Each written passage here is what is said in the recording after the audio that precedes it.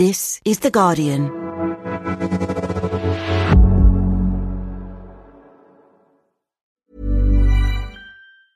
Wünschst du dir, dass dein Lieblingsnachrichtenpodcast nicht mehr durch Werbung unterbrochen wird?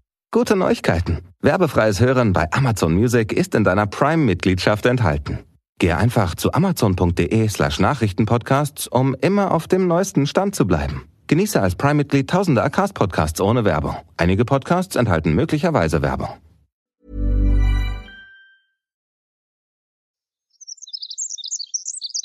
The call of the Pacific wren, a small brown bird with an incredible voice. And while we can appreciate its song, there's a lot it's communicating that we just can't pick up. Birds have ears that work just much faster than we do. They can pick up changes in pitch and volume that occur on a much, much faster timescale. There's a whole world of sound we're missing. So if you've ever listened to a bird singing and thought to yourself, wow, there's so much going on there, surely there must be something that's going by too quickly for me to hear. There very much is. In fact, there's a universe of different sensory worlds across the animal kingdom we're not party to. Seals have this ability to track the trails left behind by swimming fish, these swirling currents that last for minutes after they've gone by. And seals, with their incredibly sensitive whiskers, can detect these in a way that humans just don't have any hope of doing. Some of them so bewildering that they're almost impossible to imagine. Jumping spiders have multiple sets of eyes. They have one pair that does sharp colour vision, and then they have another pair on the side that does movement detection. So that if you block the little eyes on the side, the spider can't track moving things anymore. And those hidden realms are the subject of this year's winner of the Royal Society Trivedi Science Book Prize. So today, I'm chatting to the author Ed Yong about his winning book, An Immense World, and delving into the extraordinary ways animals' experiences are totally unlike our own. I'm The Guardian science editor, Ian Sample, and this is Science Weekly.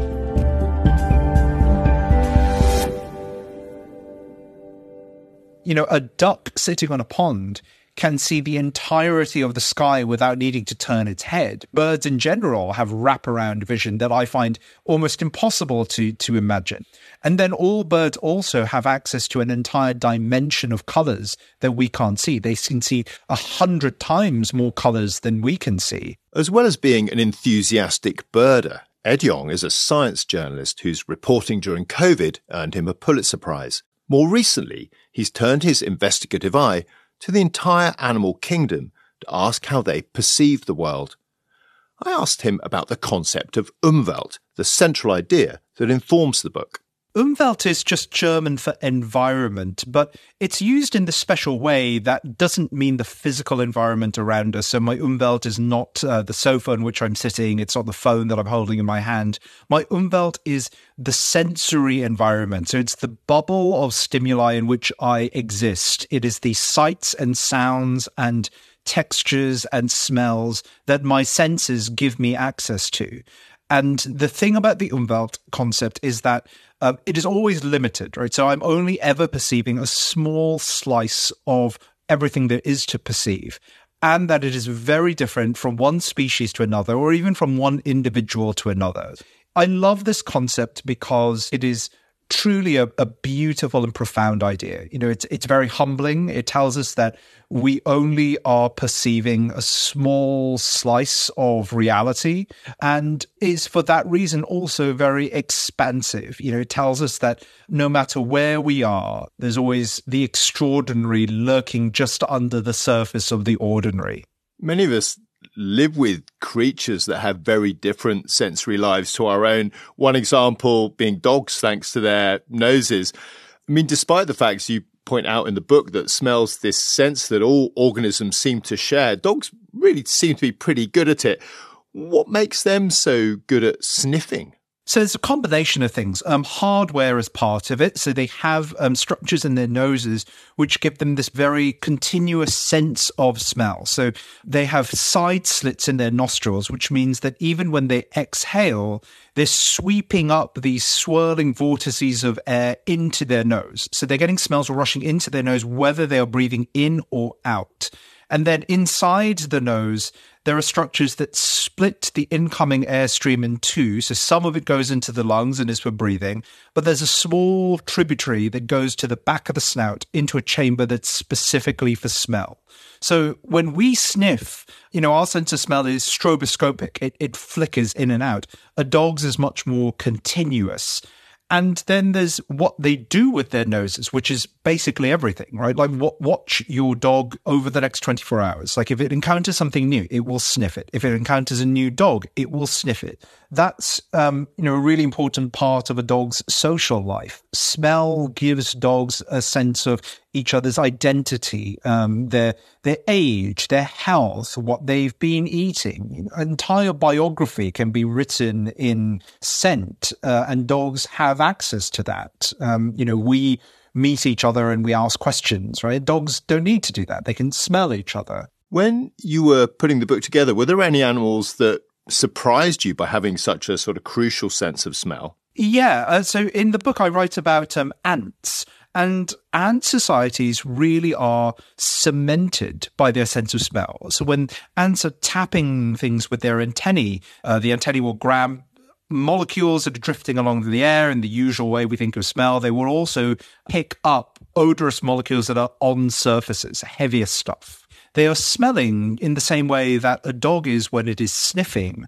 That sense of smell anchors all of the incredible social things that ants do. Ants leaving pheromones behind all the time that tell each other where to forage or who's in charge. And if you, as some scientists have done, genetically engineer ants that can't smell, they just sort of don't really work as ants. They can't function as part of a colony. They behave very strangely. An ant that can't smell is an ant without a colony, and an ant without a colony is barely an ant at all.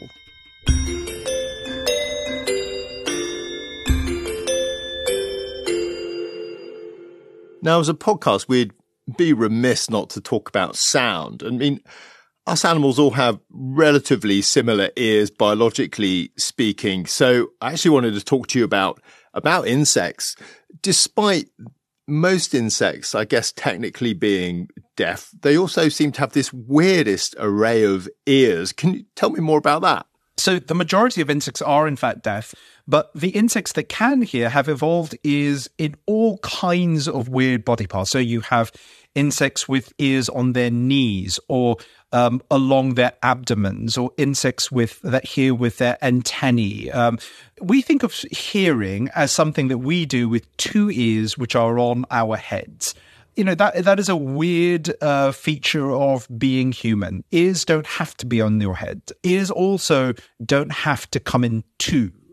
Two ears are really good for sensing direction, but insects can basically conjure up an ear anywhere along their surface. My favorite example of this is the praying mantis, which has a single cyclopean ear in the middle of its chest, because all they're really trying to do is sense the calls of bats, and they don't need to know which direction that call is coming from, because when they hear a bat, they just react by dropping out of the sky.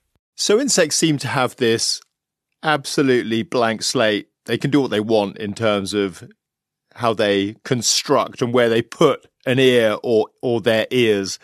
Mammals seem to be a bit more constricted. We don't have that sort of flexibility. Why is there that stark difference between them? It's because our ears have different evolutionary origins to those of insects. Insect ears come from these organs that are found all over the body and help them sense the position of their limbs and their different body parts. And it turns out that all you really need to do is to create a thin membrane on top of one of these organs to turn it into an ear. And insects can do that basically anywhere, which is why insect ears can evolve on pretty much any body part you can imagine. Some butterflies have ears on their wings. Some grasshoppers have ears on their knees.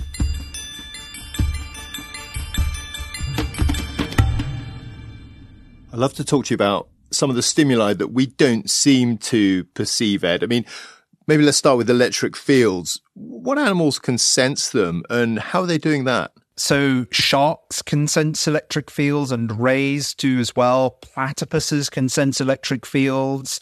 A lot of these animals are picking up on the very, very faint electric fields that all living things naturally give off in the water. So most animals that can sense electric fields are aquatic. The most incredible examples of this sense, though, come from electric fish. So fish that can produce their own electric fields and then sense them.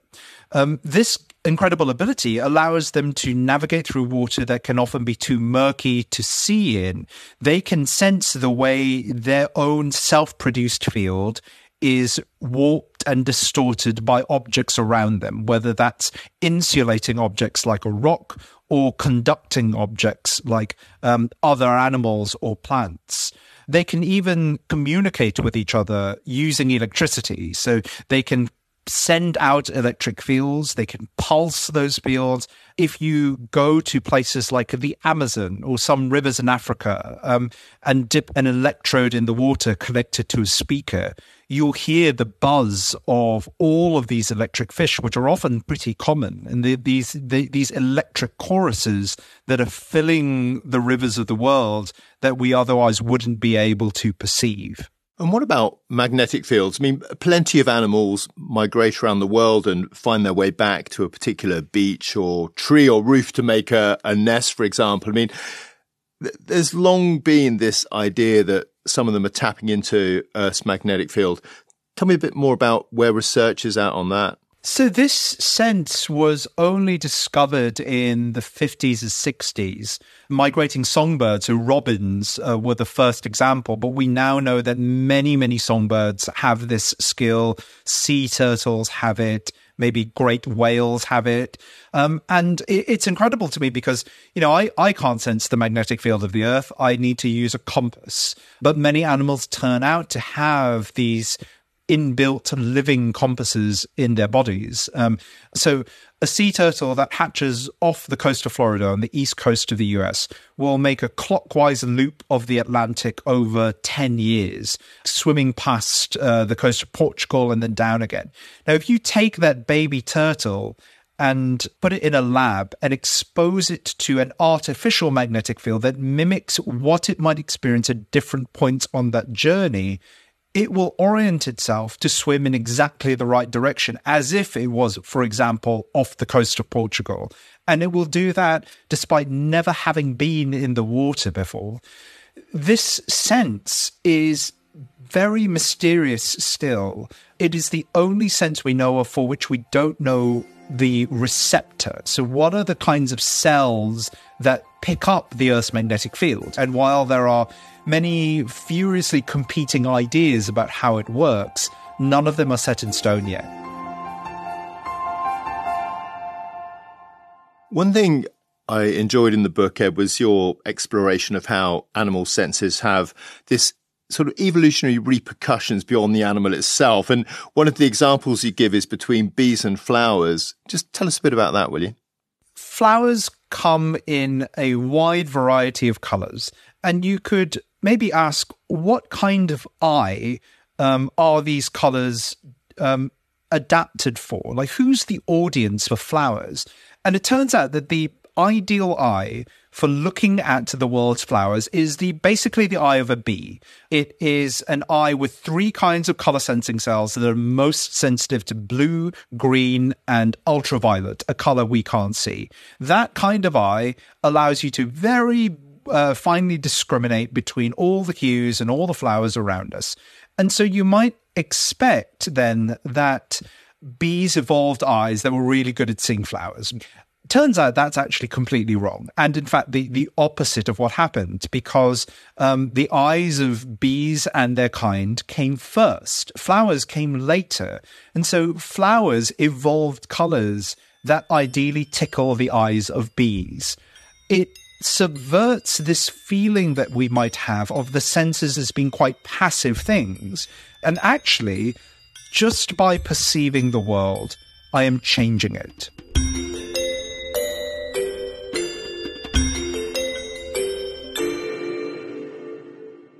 There is something extremely humbling about this shift in perspective, that there's so much information in the world around us that's essentially hidden from us.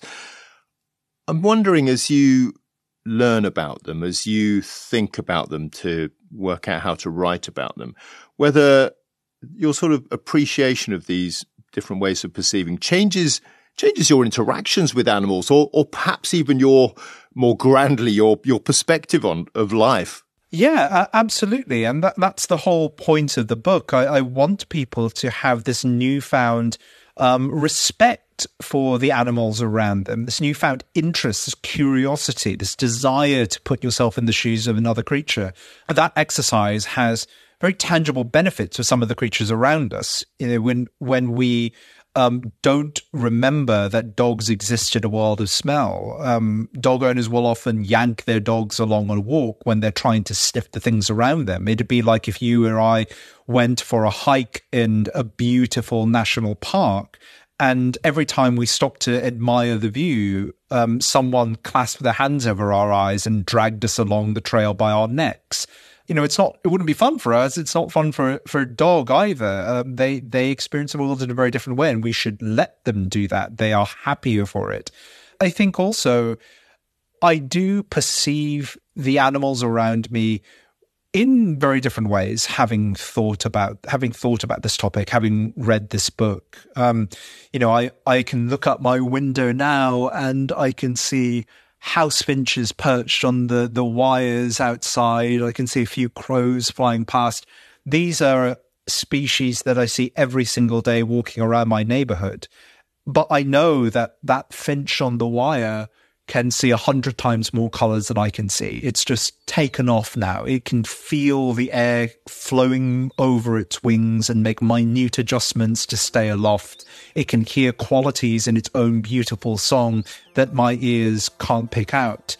That house finch is extraordinary. Its mere existence is special. And I know that now, and I feel that my life is richer for knowing that.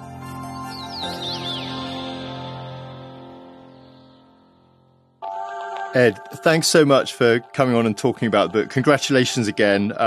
Real fantastic journey. Loved it. Thank you so much. Thanks for having me. Thanks again to Ed Yong. We've put a link to his book, An Immense World, on the podcast webpage at theguardian.com. Now, if the idea of complex and nuanced messages hidden in song has piqued your interest, I'd like to point you towards a fascinating documentary you can watch on The Guardian. Called Birdsong, it explores the dying whistling traditions of the Hmong people in northern Laos, a practice that straddles the boundary between music and speech. The film examines how the way we communicate changes the experience of listening. It's a really beautiful and interesting watch, so I'd recommend having a look for Birdsong on The Guardian. We've also put a link to that on the podcast webpage. And that's it for today. The producers were Madeline Finley and Eli Block. The sound design was by Joel Cox, and the executive producer is Ellie Bury. We'll be back on Thursday. See you then.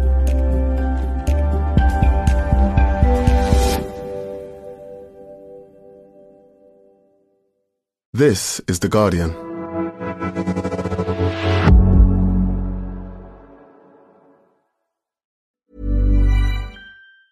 Wünschst du dir, dass dein Lieblingsnachrichtenpodcast nicht mehr durch Werbung unterbrochen wird?